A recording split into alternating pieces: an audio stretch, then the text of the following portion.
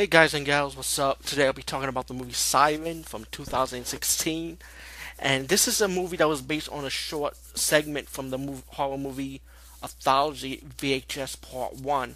And it was definitely one of my most favorite segments from the anthology.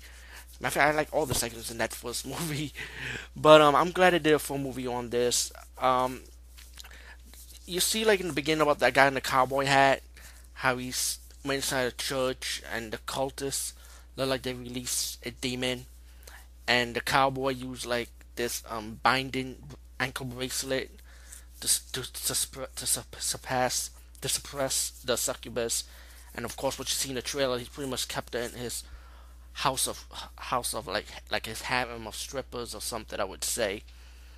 So anyway, meanwhile, you get these young men celebrating their friend's bachelorette party. Some guy telling them they'll take them somewhere better. What you see in the trailers, you pretty much know everything. I think the trailer showed the whole fucking movie, to be honest with you. A little rant on that part. It was kind of weird. Um, but anyway, the guy saw the siren or the succubus, and she used her siren voice to give him his sexual desires and stuff. And then he realized there was a lock on the door. He asked his friend to help him free her, and when he freed the woman, he realized she's more than what to be expected for, you know. So they have to be on the run. But when he said the succubus killed one of the members in the house of strippers, I would say, he was on the guy had he was so scared he ran. Him and his friends drove off, but the succubus caught up with him and killed one of their friends, while the cowboy and his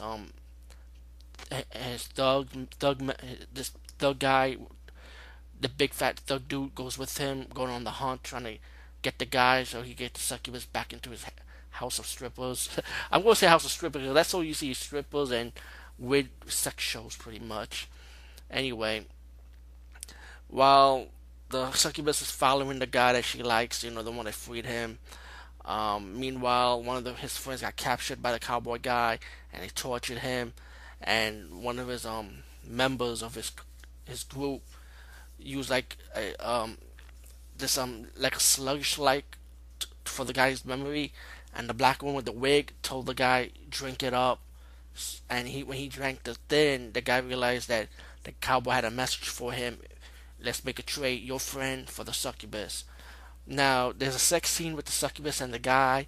It's kind of crazy. She actually used a tail to have anal with him, which is crazy though. But the movie does have you see blood and gore, but you don't see like in well detailed though, because it's like the movie's so dark, you know. And the movie's pretty fast paced for what it is. I would say it's simple. It's pretty much a run and chase movie, pretty much. And then of course you get your twist ending. I won't spoil it for you, but if you see the trailers, it's pretty obvious what it is.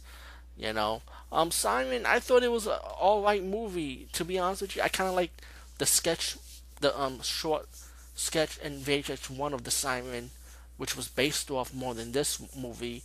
But it was good to see it, though. I mean, I'm glad it was the same actress playing the Siren.